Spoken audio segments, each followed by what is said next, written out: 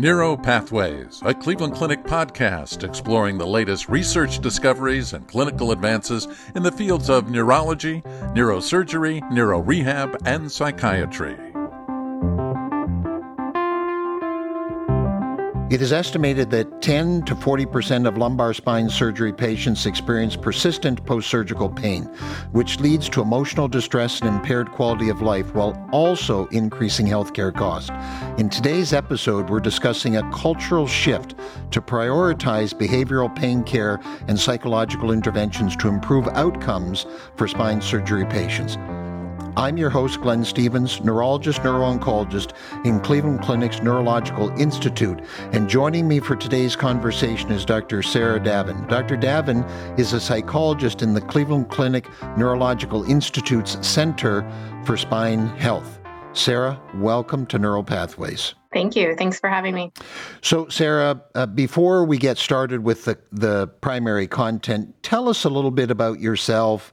How long have you been at the clinic? What your practice is, your interests, those types of things. So I am a psychologist that sees and works with only individuals that have pain conditions. And I've been doing this here at the clinic since I finished my fellowship in 2010. And over time, my responsibilities have kind of developed and my interests have developed from treating sort of the most complex chronic pain patients to also really wanting to intervene as early as possible with any individual that has a pain condition, because we know that from a public health standpoint, pain is a big problem and the costs exceed any other health condition combined. So I also have a public health background, and it is really a strong interest and passion of mine to target as many people as possible who have pain so that we can reduce the number of people that become inflicted with refractory chronic pain conditions that are just so challenging and can be so devastating, but are also treatable. Sarah, I'm so in awe of what you do. I hear a lot of people say to me, the only pain you can stand is someone else's. And in your situation, you actually are on the other side of that, where you share the pain with the patients. Any particular reason that you are so interested in this particular aspect? I understand the public health part of it, but anything personal on your side? I've always liked a challenge and complex issues. And to me, pain is very complex. It's definitely challenging. And it's a perfect example of how the mind and the body connect. I personally I was a dancer for many years. I have a love of being physically active in sports, and I totally understand the mind-body connection. And to me, the impact of being able to work with someone that is experiencing both physical and emotional suffering, because even if the pain has only been there for 3 weeks, it can impact your quality of life, and there is suffering attached to that. It is one of the greatest things to see folks get better. It's incredibly rewarding, and it can be challenging too at times, but you have to be willing to sort of walk with the patients and meet them where they're at and give them a safe space to be able to not only learn and understand their pain, but be able to work through some of the unfortunate consequences that can happen personally and physically from just the experience of having pain. Well, it sounds like the spine group and the patients are very fortunate to have you on board. So, well, thank you. If no one's told you before, thank you for all you do.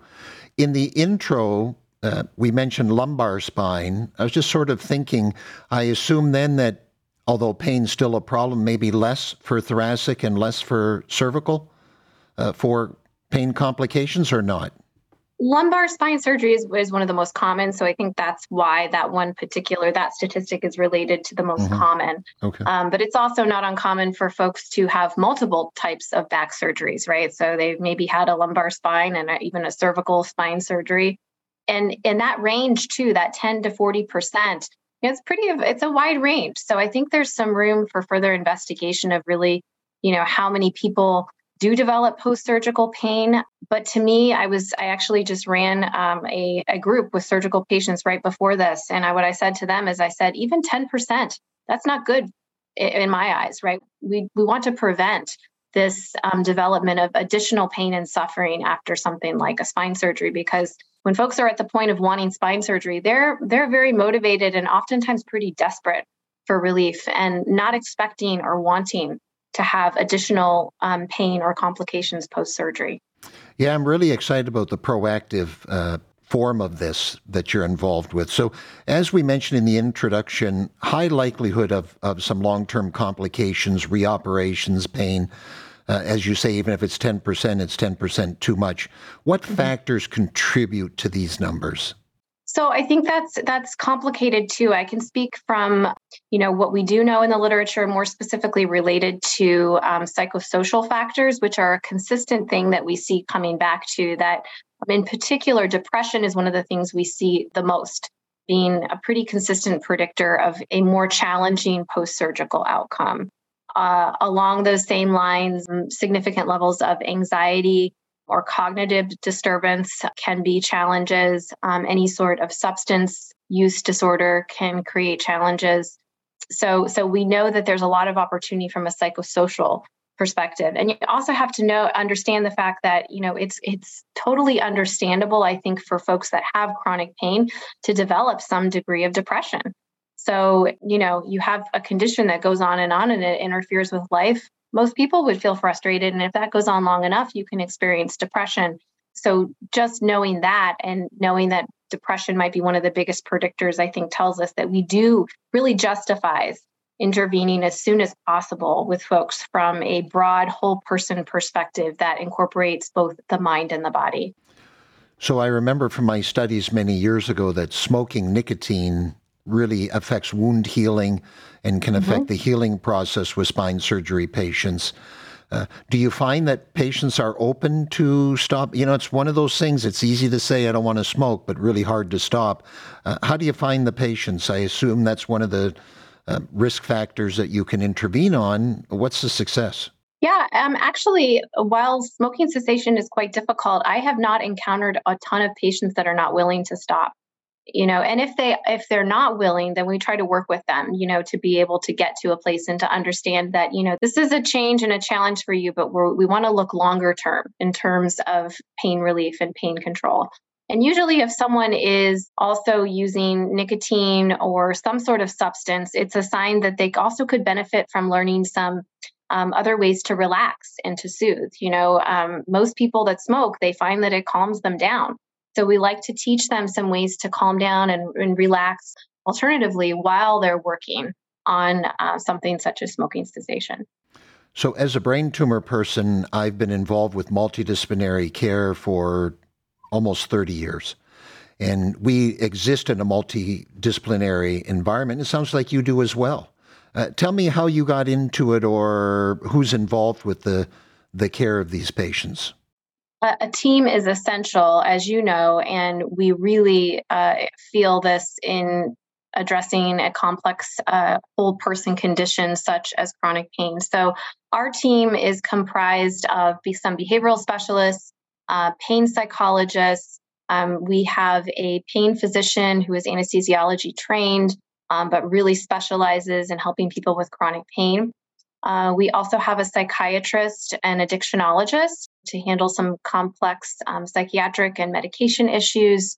We are staffed with advanced practice nurses who both have expertise in pain and psychiatry and addiction. We have nursing, and we work side by side with physical therapy and occupational therapy, which is a key part of the rehabilitation process. So I'm sure that patients come in urgently, admitted to the hospital, may need to have urgent surgery. I assume with these patients, not time for you to see them and offer, or do you still see patients in-house, maybe just a day or 2 days before their surgery to chat with them? At the present time, we do not do that, but we have done that in the past. We've done inpatient consults. I think there's a lot of opportunity for inpatient work, especially with pain psychology and something hopefully that we can get back to sooner than later. The other key piece in our team is the surgeon, right? So the surgeons and the psychology team work side by side, and it really is important that we are a unified front and we are sending the message that we are a team, because it can be confusing for any person with pain to see, oh, there's a psychologist involved. What does this mean? Why? Well, no, we're not saying that this is because it's a psychological condition. It's that we are literally looking at every single angle of the person with pain. And the surgeon is a key piece of that. That's the person that's going to be operating. So we have to have a very strong alliance with the spine surgeons. So let's say I'm the spine surgeon and I say, Miss Jones, I'm going to do your surgery in 2 weeks.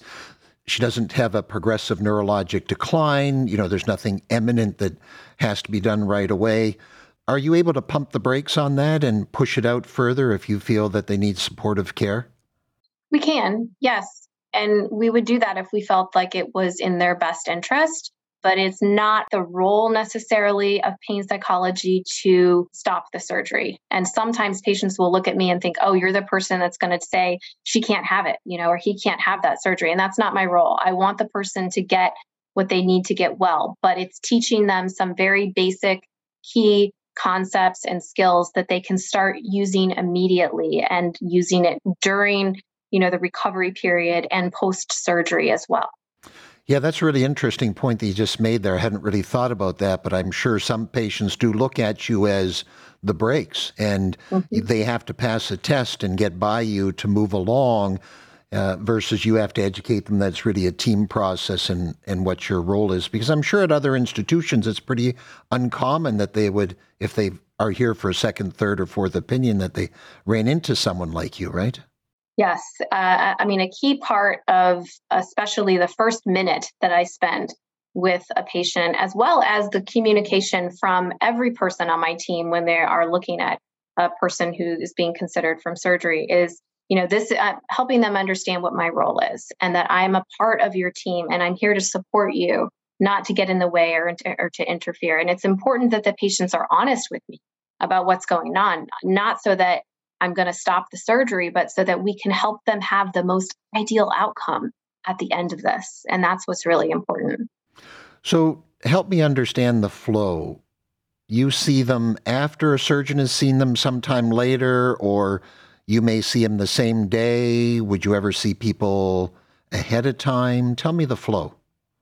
Well, the way that this is working now is that patients, when they are recommended for a spine surgery, when the surgeon says, okay, this is what I think we should do, and we want to go ahead, and we recommend that you go through all of these workups or steps before you have surgery, our class is part of that standard of care. And the surgeon and the nursing team says, to get the best outcome, to provide you the most comprehensive world-class care, we are strongly encouraging you to attend this one-time 2-hour class.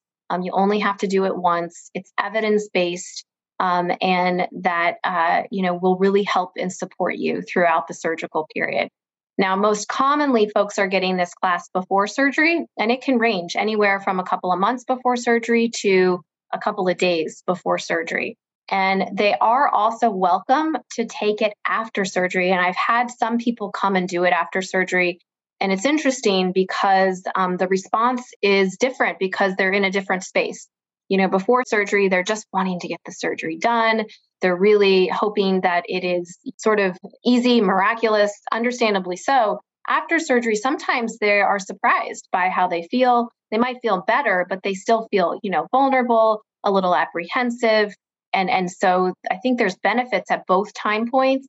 There was a recent systematic review that was released that actually was indicating that the post-surgical period might be more optimal for intervening from a behavioral standpoint. But I think the verdict's still out on that, and I definitely see the benefit at both time points.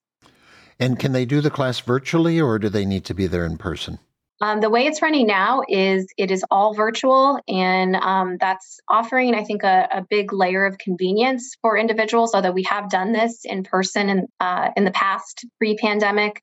I know there's some organizations that are doing similar type things, not necessarily with spine surgery, where they're offering this to large groups of patients at a time, like in an auditorium or something. But we have anywhere from 10 to 12 patients per class, which I think also allows for some interaction and Q&A and getting to know each other too. So the great thing is when these folks are in group together, is they say, I feel less alone. I feel less isolated in my condition, which is a very, very common thing among most people that I work with that have pain. So is that a shared medical appointment then? Is that how they do it? Yes. Okay. Yes. And I may say this wrong, but your program is the Trek for Surgical Success. Is that right? The TREK? Yes. Yeah. So it's Trek for Surgical Success. It's an adaptation of a class that was developed out at Stanford University called Empowered Relief. I am certified in that course, and we have adapted it to our treatment pathway here at the Cleveland Clinic for surgical patients, as well as for any person that has chronic pain that we see within our team. Every single person is referred to this class. So there's two formats. There's the surgical class, and then there's the just general chronic pain class. And it's really a good, sort of first step into the treatment pathway. And we do offer a number of other types of different programs and interventions for folks if they're interested. Mm-hmm. And do you have specific goals, endpoints for patients, timelines, things you want to, obviously different people will have different concerns. Some may have anxiety, depression, other comorbid features, but talk to me about that a little bit. Well, so for the surgical class, it's a single session. So the way that this is built from Stanford is that it's a brief intervention that's actually been found to be equivalent to 8 sessions of cognitive behavioral therapy for pain. So the idea is it's intensive, it's brief, it's low burden, it's accessible to more people. They don't have to put in a ton of time. But what I ask of them is that I teach them some basic skills. There's 3 to 4 skills. I send them a packet of information and I give them homework. And I say, you have to start doing this every single day. And then I say, ideally, this is a one-time intervention, but what I'm asking of you is to do this on your own every single day for the next 2 weeks. And then after those 2 weeks, if you feel like this is impossible, you're not, you're kind of running up against roadblocks and you need additional support, then please circle back with me and we can figure out and adapt your treatment plan to meet your needs. So that's for the surgical class. For our general chronic pain population, this is sort of an entry point into after they have their initial evaluation, and it can be one of different steps in their treatment pathway, including engaging in things like physical therapy, or we have a program for people that have low back pain called Back on Trek that incorporates 10 weeks of behavioral therapy and physical therapy. And then we also have an intensive outpatient program for pain. This is for the most complex refractory patients. And so there's a number of options in that regard. So you mentioned engagement. Any statistics for us? Yeah, so we did some preliminary analysis in terms of enhancing engagement for the general chronic pain class, enhancing engagement in other services within our department. And we did see that for those folks that took the class, they were more likely to participate in other programming within our department. For people, not surprisingly, for people that no-showed, they were scheduled and they just didn't show or they canceled, they're not likely to engage in other services within our department. So it would be interesting. What we want to look at is for those people that are no-showing, they're not opting in initially, what are the barriers? What are the factors that are prohibiting their engagement? But we have high rates of engagement for the chronic pain class. And for the surgical class, our engagement rate is around 65% of all of those patients that are scheduled. We'd like it to be higher, but if you look at the chronic pain population in general, engagement is an issue. Usually, and this is just kind of anecdotally, but it's consistent over time. We would schedule 10 patients for a class and 50% would always no-show or cancel. So we would overschedule because that 50% was pretty much always there. So with that being said, 65% for a new surgical class, I think is promising. And then I can tell you, so I run the surgical class, and when people actually show up and they listen and they start to talk, the receptivity is amazing. They are so grateful to get this information. And we are studying that as well. We do send out a satisfaction acceptability survey to folks after they complete the course. And most everybody is rating it very favorably and noting that they intend to use the information that they learned after the class. So challenges to push this out to a broader market, to other institutions running it, what kind of challenges? Some seem pretty obvious, but what kind of challenges? We definitely need to figure out what patients are going to benefit the most from this, and potentially also what format can we use, because there's only so many pain psychologists, right? And there's only so many people that can deliver this class. And there's a lot of people that are having spine surgery. So being able to potentially utilize things like apps and pre-recorded potentially classes might be an idea. That's another area to study further is what patients would benefit most from an in-person or virtual live instructor-led class versus just receiving this information in a format that is maybe easier to access and less staff intensive. And this is available at the Cleveland Clinic through all the various satellite hospitals, or just main campus, or no? Yeah, so any spine surgery candidate is being referred to this class across all the campuses. Okay. And sorry, you told me it's since 2018, is that correct? So I started doing it in 2018 in an in-person, smaller based format, and we've adapted it over time along with some of the adaptations that Stanford has made. The first one was in-person live. Then we also trialed it was basically like an online module where they watched a video where it was the same material, but there wasn't a live instructor. And the engagement in that was not as good. People would start the video and then they just wouldn't finish it. And then now, more recently, we've adapted to this virtual format with a live instructor, which I think seems to be a nice balance because it gives people some convenience. They don't have to travel to the clinic, but yet they're also getting that kind of person-to-person feel. And do you ever see patients repeat the course, the 2-hour course? I have had a few that do that, yes. And I do have patients that want to follow up with me or someone in our team as well, just kind of as refreshers, to be able to talk about how it's going in terms of, using the skills that they learned. Any specific challenges with running the program that other than what we've spoken about? I don't know if it's a challenge. It was just, it took some time to kind of make it's a cultural shift, really, what we're doing. We are the only hospital that we know at this point nationwide that's making the standard of care for all spine surgery candidates. And the messaging is really important. Our entire team had to be on the same page in terms of how to deliver this and the verbiage to use with patients when discussing the class. We don't want people to feel forced or that they, we're going to not do surgery on them if they don't attend, but that we really, really are encouraging them. The other thing is that the preoperative period is really demanding for not only the patient, but also for staff and particularly nursing. They have so many things that they have to do to get the patients ready for surgery. And so we had to find a way to make this low burden for nursing, who are a key part of the messaging and the workflow. To be able to not feel like they have 10 additional things that they have to do, but to be able to get the person enrolled in the class and to educate them. And so we use things such as, an order and a referral, an automatic MyChart message, a frequently asked questions sheet. We are going to amp up even more education that we give to patients because I think there could be some patients that are not showing up because they still don't truly understand what this class is.